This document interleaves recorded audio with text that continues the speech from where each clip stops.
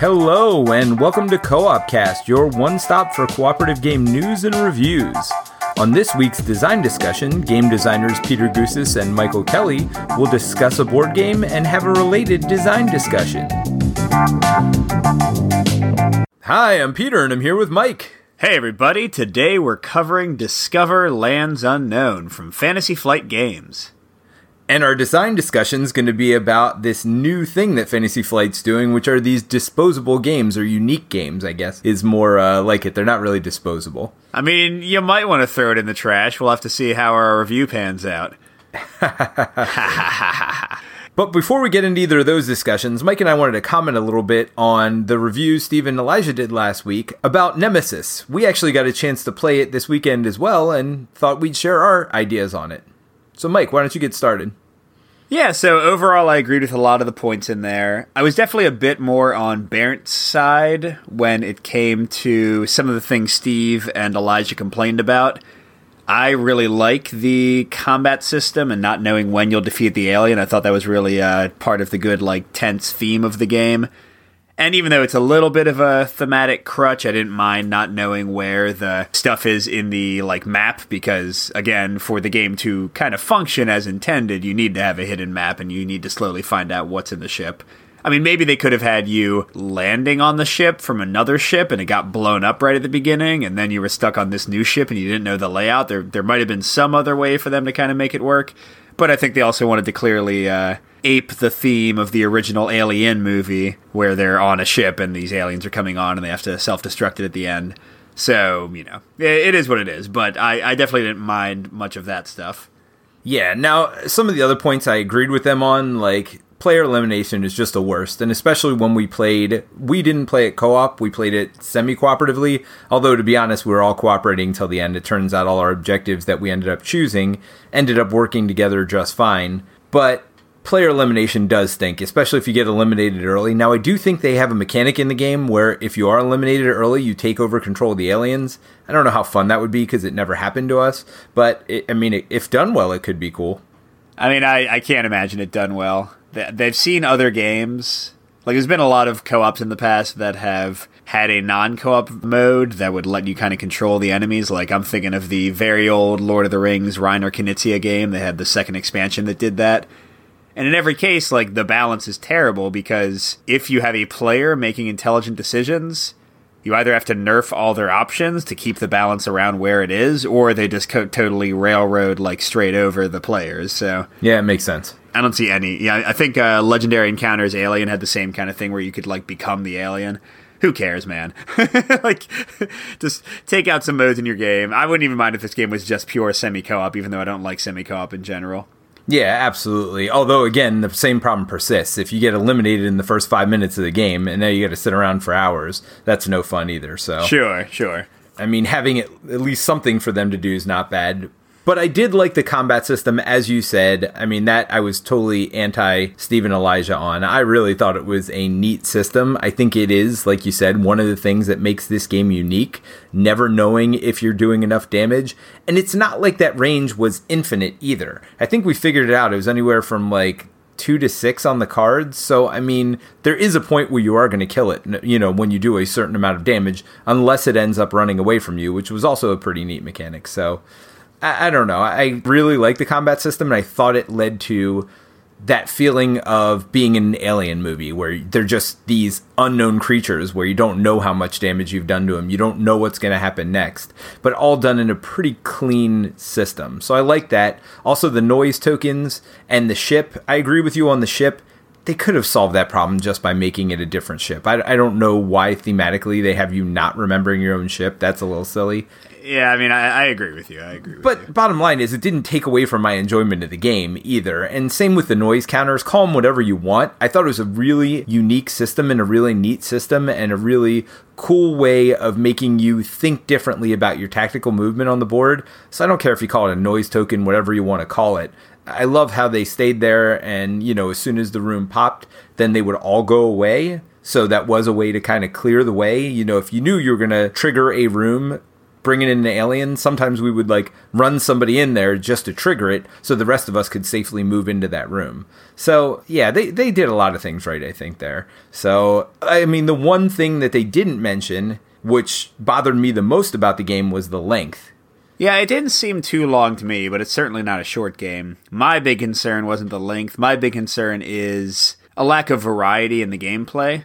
Because this is a big, long, thematic game. It's not like something, like I don't mind that Pandemic doesn't have much variety because you can play it pretty quickly and you got like the cool Euro strategy going on. But in a game that's more kind of random and based on theme like this, the fact that I'm always on the same ship, I'm going to see generally the same kind of objectives, the exact same enemies, the same kind of stuff happening. I just worry, I haven't played it enough to see this, but I worry that the game won't have the legs I would want it to have. Yeah, and just so everybody knows, this is an initial impression from both of us. So I think we all fall in, we may disagree on the little points here or there, but I think we all fall in the same spot, which is, it was a fun game to play. I really enjoyed playing it, but I don't know that I need to own it. No, I agree. It's a try before you buy, absolutely, for me. Thematically, though, I think we all agree on this also. It was really neat, and it was really fun to play, so if you do like that alien theme, I would certainly go out and try it. But, there's enough red flags there that I would be cautious about purchasing it in the end of the day. Absolutely. All right, with Nemesis out of the way, let's talk about our game for today, Discover Lands Unknown. All right, so I will get into the theme, which is a little bit interesting in this one because every box you buy is completely different. And I guess that's the part I'll kind of focus on. So when you buy this, there are different terrains that you can get in the box and you don't know what you're getting. So Fantasy Flight came up with a method of basically randomizing these boxes, and they have a certain amount of terrain. I think it's 5 of them overall. I think it's 6. Yeah, so there are 5 or 6 terrains, but you're only going to get 2 of them every time you buy it, and each time you buy a box, you're going to get a different 2 potentially, or you may get one of the same and one different. So it's completely randomized, along with the events and things in the box are completely randomized as well. Now, I do know that there have to be certain events in the game, so maybe there's like one of each of certain cards, and then you'll get duplicates of other cards as well. So that's kind of the niche behind the game. Now, as far as the theme goes, in every one of them, you're going to kind of wake up after being knocked out with very little food and water, and it's a survival game. So you are trying to survive in whatever type of environment you're in, and then each mission will also have different objectives. It's usually trying to find certain spots on the board and maybe even defeating certain monsters, and basically trying to survive till the end of the mission. So Mike, with that being said, why don't you get into the rules overview? Yeah, so the kind of key thing of the game is that you have a day and a night phase. And during the day phase, you'll spend stamina, that's your main resource in the game, to perform actions. Most actions only take 1 stamina. You've got a maximum of 12, which is what you start with. And you'll move around, you'll pick up resources, you can light fires, invent things, fight enemies, fish, gain water, gain food, all this stuff. But again, it pretty much just all comes down to spending your stamina. And at the end of each turn, you have the night phase where you draw a night card. And generally, most commonly, they'll make you either spend 1 food or spend 1 water. If you can't, you take 1 damage. And they'll have other events like maybe spawning monsters or having other negative things happen to you, or even positive things sometimes, like adding resources to the board. And damage is the main way to lose the game. If you ever get 4 points of damage from starvation or dehydration or whatever, then you lose. And also each night phase you'll get some stamina back, which will let you have more actions in the day phase. And that's the basic kind of gist of the game. There's a lot of little variations within there. There's fires that can make you safer at night and also let you cook your food. You each have unique characters with a special power, and you also have a different set based on the version of the game you get of items you can kind of research and find and build. But that's generally the basics of it. All right, so let's get right into it. We're going to do our top 5 things about the game, starting with our least important and go into our most important. So I'll start out first. My number 5 is that stamina system you talked about. When I was coming up with the top 5, sometimes you have an easier time and sometimes a harder time. I really think for this game, they have a lot of unique systems in the game, and the stamina system's one of them. It's very much like an action point system that you get in most games. A lot of terrain you try to move over costs you 1 stamina, some cost you 2, some even cost you 3. But Every action is basically going to cost you 1 stamina to do if you want to explore a place, whatever else. And it's just a neat way of tracking your amount of things you can do in a turn. And it doesn't become overburdening because they have this little dial at the bottom of your character sheet where you're just going to dial it down every single time you take an action. So I thought it was really neat how they use that action point system to really determine what you do on each turn. And if you don't want to do all your actions in a turn, that's fine. You save them till the next turn. And however many you didn't do, you'll get. The only key is if you get too much stamina back, then you are going to cap out at that 12 maximum stamina.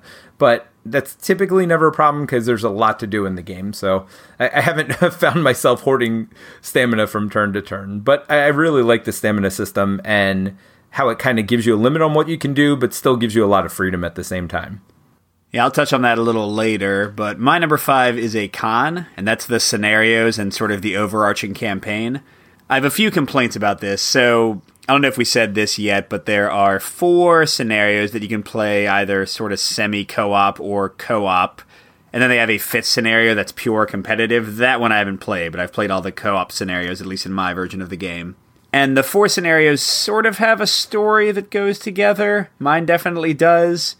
But the weird thing is that, first of all, they expect you to play a different survivor in each game, so the story doesn't really feel cohesive. It's like you see little episodes that are vaguely related to each other, but there's no, characters you can root for throughout. You just keep on having people who randomly end up in the wilderness for no real discernible reason sometimes. So that's not ideal. The other thing that's a bigger problem is that the objectives are very samey. And again, I can only speak to the 4 scenarios I've played. Clearly, there's a lot of variety out there. But out of those 4 scenarios, only one of them is what I would call exciting and interesting and unique. The other 3 were variations on the exact same thing. Go somewhere, kill this thing. And that was really it. So it felt like I sort of got 1 or 1.5 scenarios that actually mattered, and the rest was just playing kind of the same game each time. So with the disappointment of the scenarios themselves, and also kind of the overall campaign not being that engaging, this was a con that luckily some of the mechanics improved upon, so it's my number 5, but definitely a weak point in the game for me. Yeah, I remember calling you when I was starting up my second mission, and I'm like, wait a minute, am I really knocked out again in the same valley I was knocked out in last time? Well, but it's not you, it's some new person. Yeah, and when you told me the story went together, I totally did not believe you, because when you start a mission, you do not feel, especially when you start that second mission, you don't feel it. And even at the end of the second one, there were a couple things tying it together, but it wasn't really till the 3rd and 4th mission in our set where I really felt like things started to come together. And even then, like you said, because you're all these unique and individual characters, it didn't feel like I was playing through a campaign. It felt like I was watching a campaign being played through by 4 different groups of people. Yes, exactly. There are cool ways to do interlocking stories. This did none of that whatsoever. And I mean, I wonder if to some degree it's because of the unique nature of it, and we'll get into that a little bit more in our design discussion.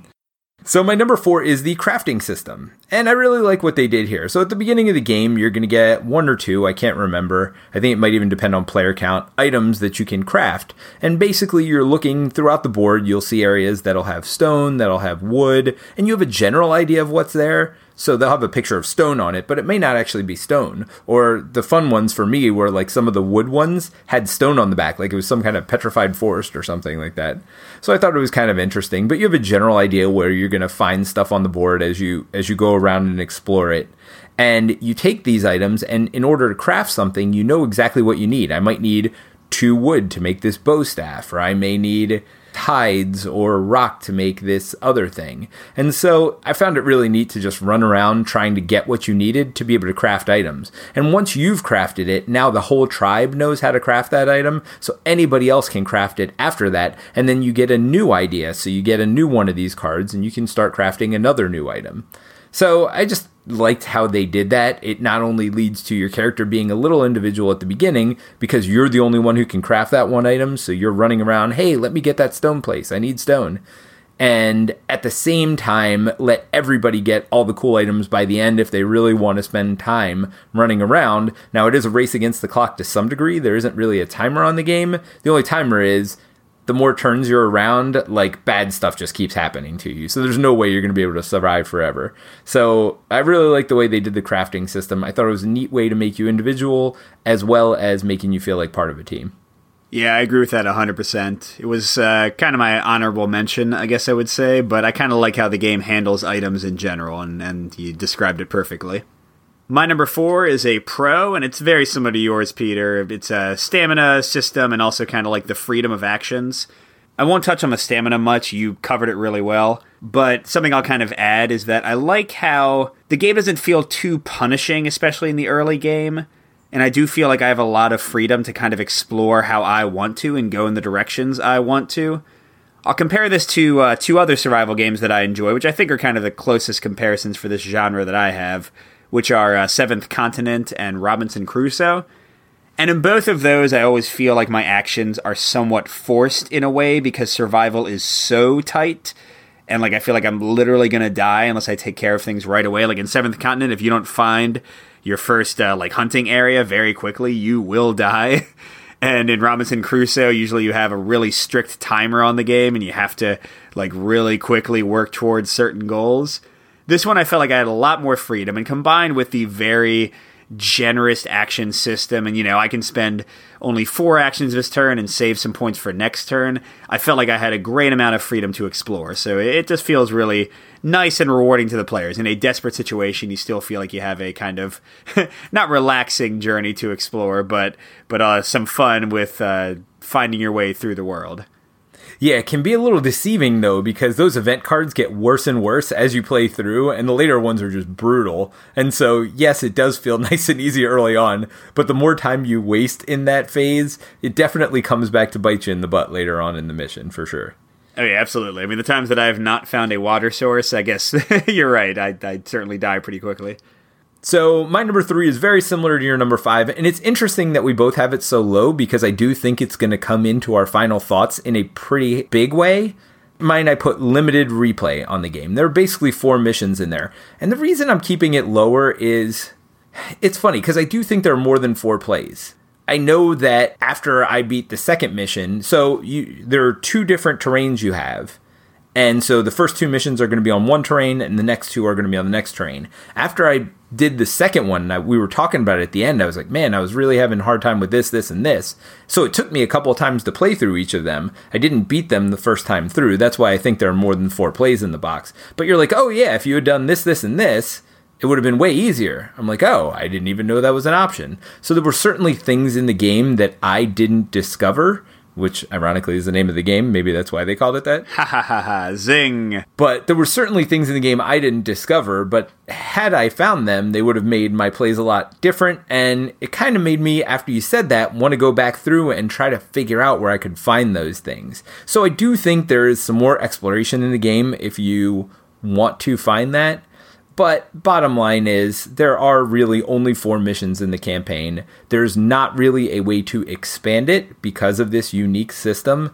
And because of that, there is limited plays in the box. Now, who knows? Maybe that competitive scenario is just amazing and we'd want to play it over and over again. But each of the missions, as you said earlier, do feel kind of samey. So when I was done with it, I was really done with it. I didn't want to go back and play anymore. Yeah, I think I got more plays than you. I'll talk about why in a minute, but I think I played the game maybe 10 times with only 4 scenarios, so it wasn't super limited, but that being said, I don't know if I'd ever want to play it again. Yeah, and the thing I put here, limited replayability, and the reason it's so low, even though it sounds like it's such a negative for us, is how many times do we play any game? Sure. Games I love, like Deep Madness, I've played probably 8 times. I'm sure I got that many plays out of this. So, I don't know. It's kind of a weird one to say because I think there is enough replayability with the glutton of games that are coming out now for you to get some value out of it. It's just, are you getting your $60 worth? And that I don't know. Well, but also Deep Madness, I could see us playing another 20 times and there's still more content to explore. This does not have the same thing. Right. So, it's even like whether or not we actually play it, like whether the reality is that we play it. I think it's also just the possibility and the hope of future plays is different. Definitely. All right, so my number 3 is another pro, and it does relate to your item thing, but it's kind of the general sense of survival and just how fun it is to set up systems of survival in the game.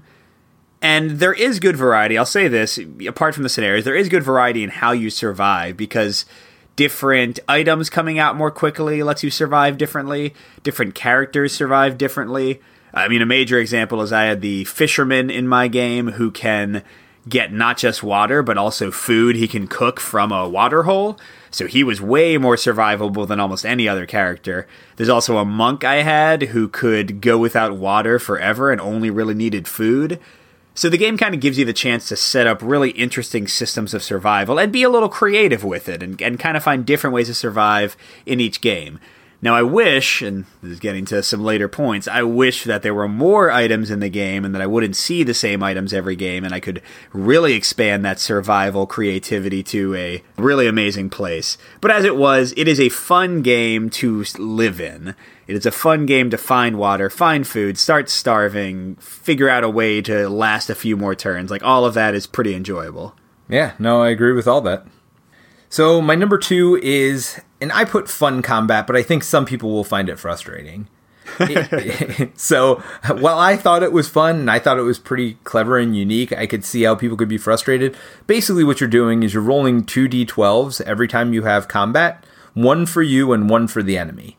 And then they'll have a stat that they wound you on, so their red stat, which is the red dice, which is their attack on you, might be 6+. So anything 6+, you're going to take a wound on. And your stat to wound them might be, let's say, 8+. So you need an 8 or better on the gray dice in order to wound them.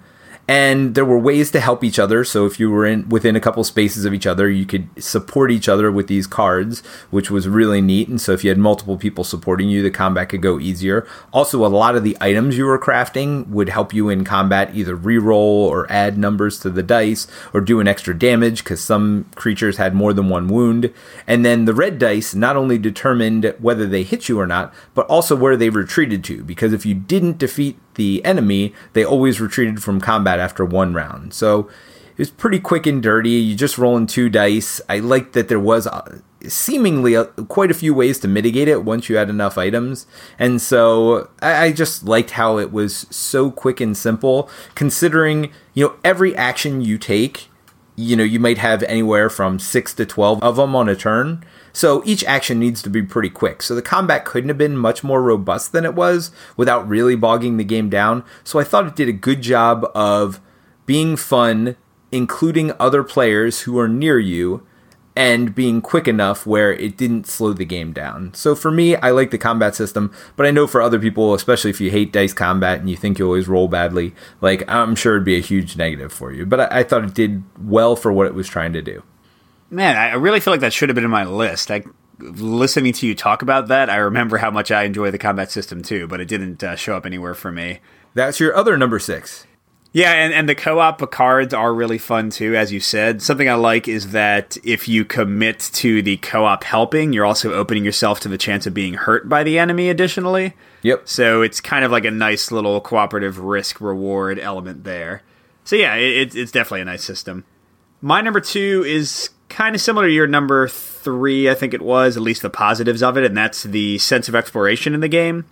So yes, I don't like the scenarios, but the actual exploration of the terrain is fascinating. The biggest part of this, well, first of all, there's a lot of things that are hidden. So you have these resource tokens that'll pop up on the map, and they'll have what the most likely resource is on the back, like it'll be a wood token. But when you go there, while there's a 75% chance it'll be wood, it might end up being stone, it might end up being food, it might even be like a unique event that you have to encounter. And I really like that, but the best side of the exploration for me is these landmarks that are all around the board. So these are like special locations, they have very unique art, they stand out very clearly on the map, and they have a number of like a story card you go to. But the fun thing is that most of them have at least 2 kind of branching ways to interact with that story card. So if you go to the big tree without a flashlight, you'll have this thing happen. But if you have a flashlight, you'll have this really awesome thing happen. And you'll walk away with a shotgun or a flamethrower or something. So this is kind of why I got 10 plays of it. this is my personality, so this will not be true for every gamer, but I'm the kind of person who kind of likes to find all the nooks and cranny. I'm a kind of person who likes to get 100% on video games and sort of discover all the things there are to find. So for this game, I would play through the scenario over and over again until I saw everything all the landmarks had and kind of knew where the best weapons were, and then I tried to beat the scenario in the quickest way possible with all the coolest gear on my character. So that's a lot of fun for certain types of gamers. I don't think everyone's going to appreciate it, and certainly while you'll get some fun exploration in just a couple of plays, you won't get kind of the full experience there. But for me, it definitely hit a nice exploratory kind of niche that I enjoyed. Yeah, no, that was really neat. I did not do as much exploring as you did. I was trying to get through the first time I played, and that's the kind of gamer I am. But I can see where if you like to get lost in that, you could definitely do that in this game. All right, Peter, let's hear your big number one. All right, so my number one, and it might be yours as well because I haven't heard you talk about it, is the innovative health system. Oh, no, I sort of, that was kind of part of my survival one, even though I didn't mention it, but you go ahead and talk about it. Yeah, so for me, the health system is just really neat. So the way it works is you have 3 different dials, and there are 4 different ways you can get wounded. You can either get poisoned, and that usually happens if you drink the wrong kind of water. You could have water that's not quite pure, so you can get poisoned from that. You also have thirst, you have hunger, and then you have these skulls, which are basically physical damage, which are almost impossible to recover. Now, hunger and thirst damage can easily be recovered. If you just get water down the road, you go ahead and drink water, that thirst damage will go away. So you have 3 of these dials that are all exactly the same, and as you take damage, you kind of put what kind of damage you have, and again, some of it's easier to get rid of than others. If you find medicine, you can get rid of poison. Sometimes when you have these nightly events, it'll say, turn a thirst into a skull result. And those skull results, like I said, are basically impossible to get rid of. So if you get wounded on all 3 of your wound tracks, and then you take a 4th wound, is when you're eliminated from the game. And as Mike said, that is typically the way you lose the game. I just thought it was really unique, really clever. I like how you can get wounded and some of them can go away, but then sometimes they kind of fester and become worse, so you can never get rid of them. I just thought it was really neat. It's funny, we do a lot of reviews, and there aren't many reviews where everything is such unique and cool systems in the game. And I think this game does that really well. I'm not getting into my final thoughts too much here. I thought there were really neat systems. The crafting system, the stamina system, the combat system, the health system. There was a lot of unique things. I mean, they're not, groundbreaking in any way, any of them individually, but I just thought they did a real good job of putting all these systems together. And my favorite of all of them was the health system, for sure. Yeah, that's my third number 6. Nice. But no, I agree. I really love it. And something cool, this is not anything I played with, but after I had been playing the game a lot, Fantasy Flight released official, fully cooperative rules. And they pretty much changed nothing, because I always played the game cooperatively anyway. But they do add a rule where if somebody is dying and that same turn somebody else can get to them, they can give them food or give them water to bring them back from the brink of death. Which is just one more cool little cooperative element on top of an already really innovative and fun damage system. Yeah, no, that is neat. All right, but anyway, my number one. So I kind of built a sandwich of suck for this one because all the stuff in the middle, the survival, the exploration, all that stuff is great. I love the mechanics, just like you said, Peter. But even though my number 5 kind of already hit on the value not being great in the game with the lack of variety in the scenarios, I just have to hit it again. I think this game is a terrible value. I paid full price for this because I was supporting my friendly local game store, and I felt like a fool for doing so. This game is a joke at $60. I cannot believe that they are charging this much for it. The scenarios are repetitive. 2 terrain types, not nearly enough. I see the same landmarks in every game. I see the same, tiny number of items I can build in every game. I see the same 6 night cards, not counting the 4 that you go through at the beginning turns. I see the same 6 night cards with their repetitive effects every game over and over and over again. And here's the biggest insult. When I saw this, I was like, are you kidding me? So we have 150, 200 small cards, which I'm guessing is where a lot of the price went for the game. But the thing is, because of how the randomizer works or their unique engine or whatever, a lot of the cards are duplicates for no reason. And they literally say in the rules, like, you might have some duplicates, just ignore them. So, like, I'll have, like, 4 number 1 cards, but you can only ever use 1 of those number 1s. So they're just wasting my cards because they couldn't get their system right. So when I was already, like, realizing that I'd paid way too much for this game, that was just, like, kind of the final slap in the face. And it does a lot of it come to this whole unique concept, but I'm going to save that for our design discussion right after the review. But yeah, I just feel like this game is not worth what you get in it. And I'll stop there because I want to save a little bit for my final thoughts. Yeah, and the most interesting part is sometimes it does matter. Like, you might have 4 number 51 cards, and all of them may be different effects and a little bit different to read. But you also may have 4 number 60 cards, and number 60 card could literally say, you won, and kind of give you your flavor text for winning, and you could have 2 of those, and they'd be literally exactly the same. There's no difference in text or anything. Well, I mean, I have 2 of those. It's not even a good situation. I know you have 2 of those, and that's what kind of drove me crazy. I'm like, couldn't they figure out a better randomizer? Like, where you're actually getting duplicates of stuff, but only duplicates of stuff you'd want, like where they're each unique. And I don't care if 2 of the 4 of them are the same. I just don't want all 4 of them to be the same. Right. Yeah, it's fine for the probabilities to be played with, but not literally the exact same card.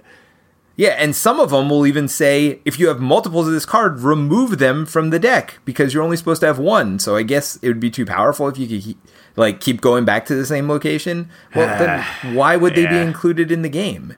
I don't know. Well, yeah, so kind of jumping off you, let me just go right into my final thoughts. I am kind of heartbroken by this game. And what I mean is, I think these mechanics are brilliant in a lot of cases. I love the survival feeling of this game. I played it multiple times in a row. But I wish they hadn't shoehorned in this unique idea. Again, we'll talk about that more later.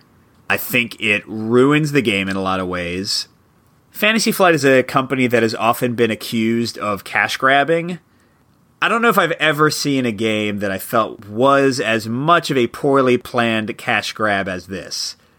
I think they thought that people would buy like 4 or 5 or 6 sets of this, and maybe some people did, but I felt like I didn't get a full game. I think this game, so here's the thing, I think this game has great mechanics. I think you should try it if you can find someone who owns a copy.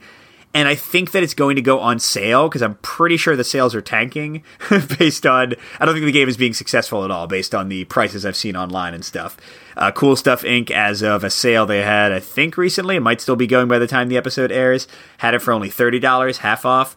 I fully expect this to be like on the Fantasy Flight end of the year sale for like $15. If you can get it for like $15, $20, go get it. It is an amazing game for that price. If you basically if it's priced like an unlock game or an exit room game, like something that is pretty much just a limited number of plays and then I get rid of it or trade it to somebody else, I think it's fine. The second you go above like $30, even I'd kind of question, and anything above $40, no, you're not getting the value you need to get this game. So it just breaks my heart. I wish that they had treated the game better, made it expandable. I want to play with these mechanics more and more, and I kind of just get the feeling the game is going to die because they mishandled it so much and made it such a bad value. Well, if there's one thing we know that Fantasy Flight is good at, it's re-implementing their old systems. So hopefully they will either remove the unique element for it or figure out the story. I even think if there were 4 missions that were tied together better from the beginning, and it wasn't like you're a random person waking up in a random place and go from there. I think if they had tied the story together better, you wouldn't be as upset about it. I mean, 60 is high. I agree with that. I don't necessarily think 10 or 15 is the right price. I think 30 would be fine. There are a lot of components in the box. There is some value in the play of the game. I do agree that there is a lot of repetition, though. And while I love most of the mechanics, it's funny because I think Gloomhaven got like 4 mixed or cons from me, yet I love the game overall. This one, I love all the systems in the game, as you were saying, but overall it's going to be a little bit negative for me. I mean, I certainly feel like I would want to try somebody else's copy of the game, but you're definitely, I don't feel like the $60 value is there. But the mechanics themselves are pretty fun. I think you'll have a fun first couple plays through of it, and I think you'll have fun exploring what's in there. Just don't be attached to a huge story, or expecting a huge story, at least in the set that we got. Who knows? Maybe if we had a new set, that would be completely different. take that as it may be. I would certainly say play it, especially if you're a designer. There's some really cool stuff here. Absolutely. Yeah, I mean, it's a strong recommend to play. Just, it's going to be on super sales all over the place. Buy it then. Yeah, and the biggest problem, and this kind of leads right into our unique game, or what is it? What are we calling this? I mean, it's Fantasy Flight's the only one that's done it that I know of, so it's like, yeah, the idea that you have a unique copy of the game, that it has been randomly or like in a curated way different for your copy than for anybody else's copy. Yeah, so whatever we're calling this unique game, whatever it is, the biggest problem I have with it at this point is there's no real way to patch it. And Fantasy Flight is really good at patching their games. I mean, sometimes too good, meaning it should have been in there in the first place. But when they realize what the problems and what the feedback is, they almost use their initial launch of games as like a playtest. And then they're like, all right, what are people complaining about? All right, let's go fix that with our first expansion. And because this isn't really expandable, because everybody's game is completely different, I feel like they don't have the ability to do that here. So I think with this unique game system that they've come up with, I think that's part of the big problem with it. Yeah, that's a great point that I had not thought about, but absolutely true. One of my biggest problems, I don't know if there's going to be any positives here, but well, there might be some positives when we talk about Keyforge a little bit. But my biggest problem with this, or one of my biggest, is that it literally makes me furious as a designer of games. The idea that basically we have to create way more content and content of mediocre quality to be able to fill out this arbitrary decision that you're going to have all these unique versions of the game. We said the scenarios here are pretty subpar overall, and I have to imagine that's going to happen for a lot of them. There might be some great scenarios out there, but just, right now we're designing our final missions for our spare parts campaign. It's a 9-mission long campaign. And we are slaving over each mission to make it unique, to make it exciting, to give it all kinds of like story beats and exceptional things that happen, and even variety within the missions that if you play it another time, different stuff will happen. If some publisher was like, hey, you're not making 9 missions, you're making 80, and we're going to randomly take 9 for each gamer and give them just those 9, the quality would be terrible. We'd have to pare it down to the bare minimum, which is what they've done here. Like, you have, like, maybe 2 cards that actually relate to the scenario. So it doesn't even feel like you're playing a scenario. It feels like you're playing the exact same game. And, hey, here's one random thing that kind of makes you feel like you're doing something that connects. It's just so frustrating. It's like, I mean, here's what I said. I think I said this in either my video review or my written review on BGG. As a designer, I'm going to curate the best possible experience I can for you. I'm going to take all the best elements I could come up with and throw out the rest. Okay, I'm not going to throw 200 event cards at you because I picked some arbitrary number and I want you to have 200 and half of them suck. If I can only get 100 good event cards, you're going to get 100 event cards. This game clearly set a different goal than that, and I know I'm not getting the designer's best work. I'm not even getting, like, the second tier work. I'm getting that third string, like, throw some crud together, just put some words on a card and see if it sticks kind of stuff, because that's the only way to make unique games like this where they're trying to have a storyline. I'm not saying all unique games, but a unique game like Discover, that's the only way to make them work, just to have tons of quantity at the obvious loss of quality. So I am furious at this idea in any kind of narrative game that you're just going to not have something that's built in a careful way. It's like the cookie cutter, like factory version of something. Like, hey, let's crank out 30 scenarios on the assembly line. It's hard for me to express how insulting I find it as a designer. And I agree. You're not going to get 100 great story cards. You're just not. The positive spin I could see with the unique game is not getting me to buy 50 versions of the game, but when I go to a game store or when I go to somewhere else, I can play somebody else's copy and I won't see the same stuff I would see in my own box. There's a little bit of excitement to that. It's kind of like that Magic the Gathering. I get to open something new. I get to see something new. But this is a campaign game. And so that's where it loses something, right? So I'm not going to go to a game store and play 4 missions with you. The game is not that long, but it's not that short either. So it's kind of neat to see what other people's copies have and what they do. But I just wish that they had really focused the story a lot better than they did, and I feel like the reason it's not focused is because of this unique mechanic, because you're having 2 missions on each terrain, and they can't really be that different from each other because you're using the same terrain, you're using the same event cards every time you go to certain spots on those terrain, so all of that stuff is going to be repeated, even if some of the story beats change from mission to mission. Well, it's funny you bring up Magic the Gathering. Clearly, again, I think they want people to actively buy extra copies and make them more money for less content being given. But apart from that, like, Fantasy Flight has led the way in getting rid of, like, the randomized stuff of Magic the Gathering, although they've kind of backtracked on some other game designs. But this brings back all, like, the major negatives of that stuff. Like, think if I really want to see every terrain type, and I just can't find Tundra, and I keep on buying sets of a $60 game, and I can't find Tundra. Well, that's where the secondary market comes in, right? Right, and, like, I should not have to rely on, like, the enjoyment of a game being the secondary market. So, they have their LCG model.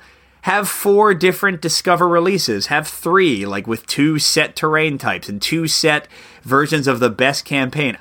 Maybe not at $60, but I would have bought all 3 versions of the game if they were each $40, but I knew I was going to get the best version of each of those terrains, and I knew I would not get any duplicates, and, like, I knew what I was getting. I could go in transparently and buy what I wanted. So, and again, this applies beyond Discover. Like, I got out of Magic and all those kind of games. I only play the LCGs now because I want to know that I don't waste my money. I'm already frustrated, like, when I buy a Lord of the Rings LCG core set and I have to throw away half the cards because I already have those cards and they screwed with the distribution to force me to buy more. This is like, the idea of the unique game thing, and I got to keep on buying to try to get everything if I'm a completionist, which a lot of board gamers are. I find it so, like, cynically selfish and greedy of them, and I just don't like it as a concept. Well, you brought up something interesting. They probably could have done that, because I think there are 6 terrains, so each box could have had 2, and then there's probably just 3 different base scenarios in the games as well. So again, I think there is a story arc that goes through them, and they have a couple of those, so that is also a random element. You're going to get a different story element to go with different terrain. They could even do it in such a way that, let's say I bought all 3 boxes, they could go together. So I could use scenario A, let's say, comes with 2 terrains, A and B. I could use that scenario A with box B and use it with those terrains in that box. So there is a way to do it so that they're transferable from one to the other. They easily could have done that, and then you're getting more replay the more boxes you buy, so that would encourage people to want to buy more boxes rather than this random model. Yeah, I mean, I would have easily spent $120 to $150 on this game. Instead, I spent $60 and have angry feelings towards the company and want to get rid of my copy pretty quickly. So I don't see how that's good for their bottom line in the end. Yeah, so, I mean, I do applaud them for trying something different, and maybe it would work. And I will say, I do think it's better in Keyforge, although the problem with something like Keyforge is, yeah, you can't go out and hunt rare cards like you can in CCGs and, like, spend all this money to get the best deck ever, but you really can. Because if somebody's selling the best deck ever, somebody else can buy it. So I know this, like, 4 Horsemen set was supposed to be super powerful, and one of the decks had 2 of them in it, so that deck was going for, like, well over $1,000. So there are decks that are more powerful than others. You know, that's just obvious. Like, you know, when there are cards that are more powerful, not everything's going to be 100% balanced. The designers might not even know that going in. Like, what combos are broken, they may not know. The problem with this unique system, though, is the only way to really fix that. See, in Magic, they could ban 1 or 2 cards. Now they have to literally ban every deck that has those cards in them.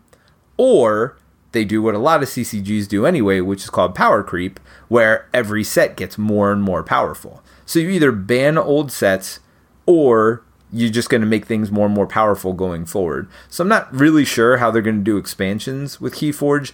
I did like the uniqueness of it. I did like that I never had to build a deck, because for me, I don't like building decks. But I think that's where they lose a little bit, is that the power of the decks isn't going to be balanced.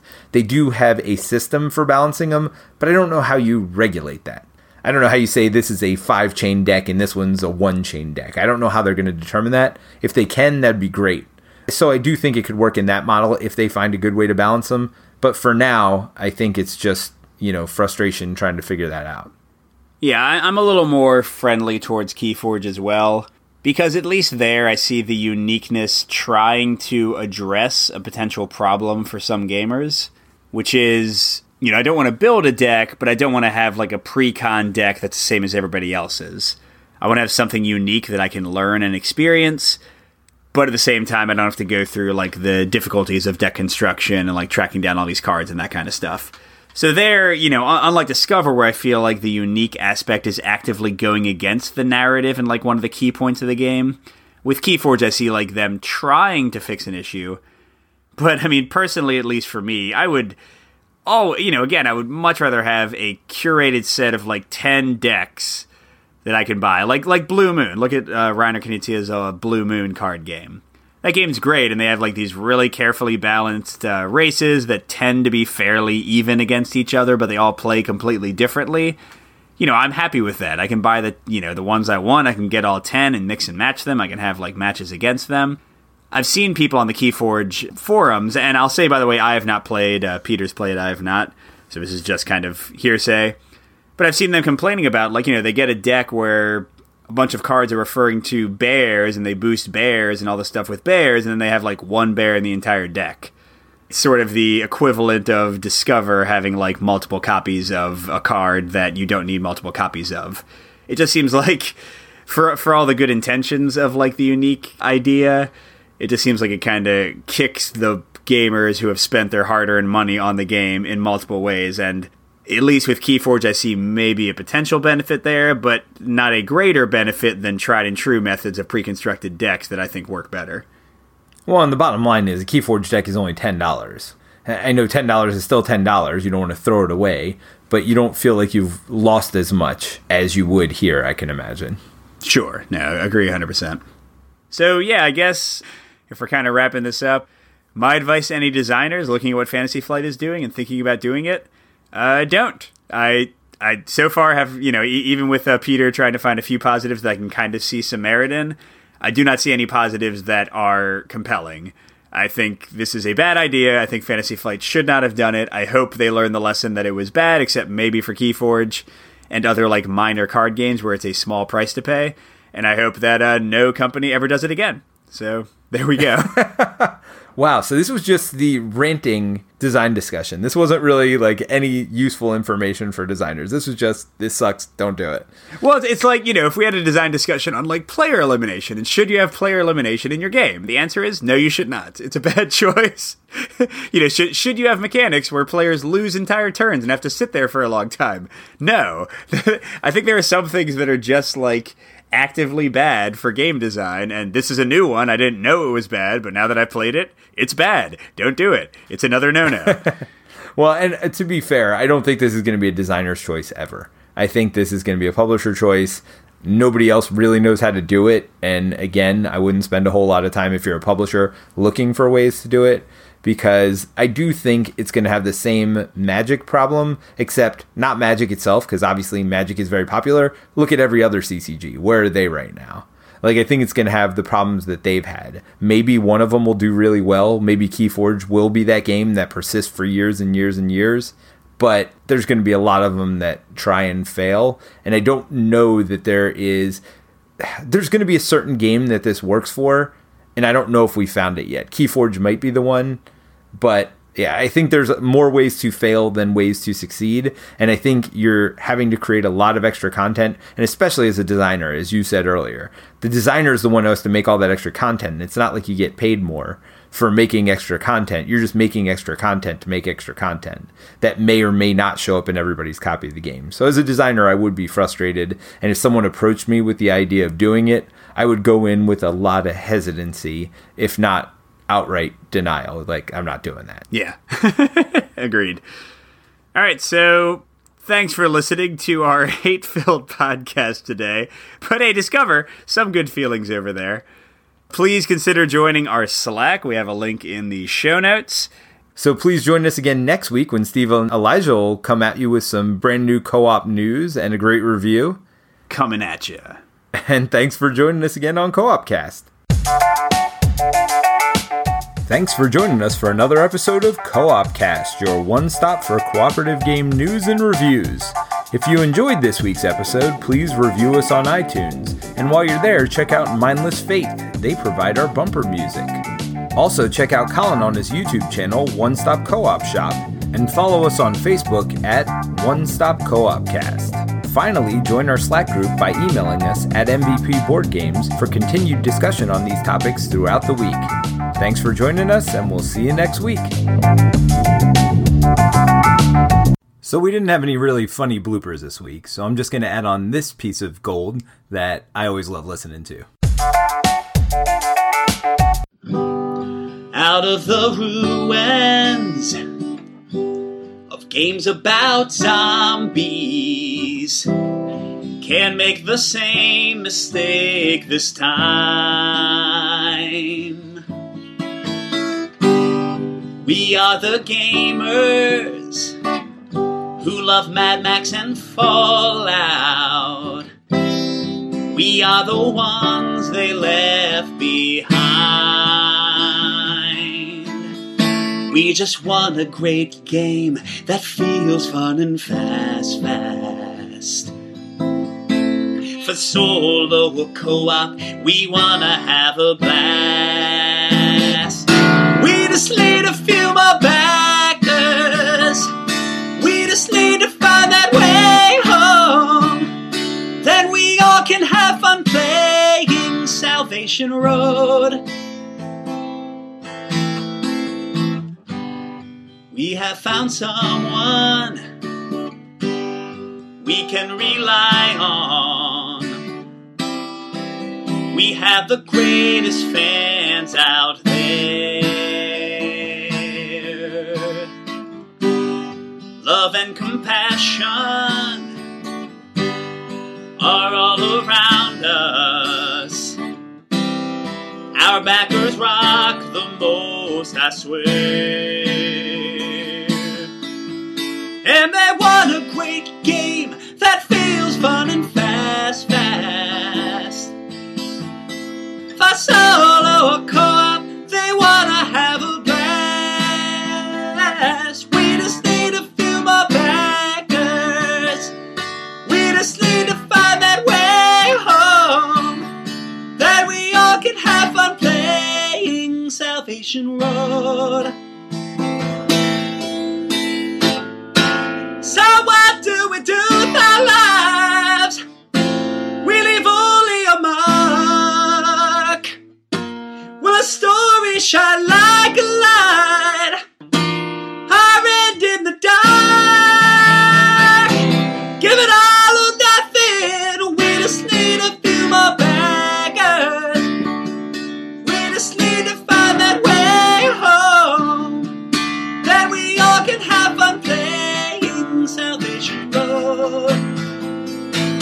We just need a few more backers. We just need to find that way home. Then we all can have fun playing Salvation Road. Thanks, guys. We interrupt this episode of Co-op Cast for this special announcement. Hey, Mike. Yes. I hope you discover a better game in 2 weeks. Oh, dude, I was literally thinking like I would do one to you and I would use a Discover pun. Nice. Great minds think alike. Bye-bye.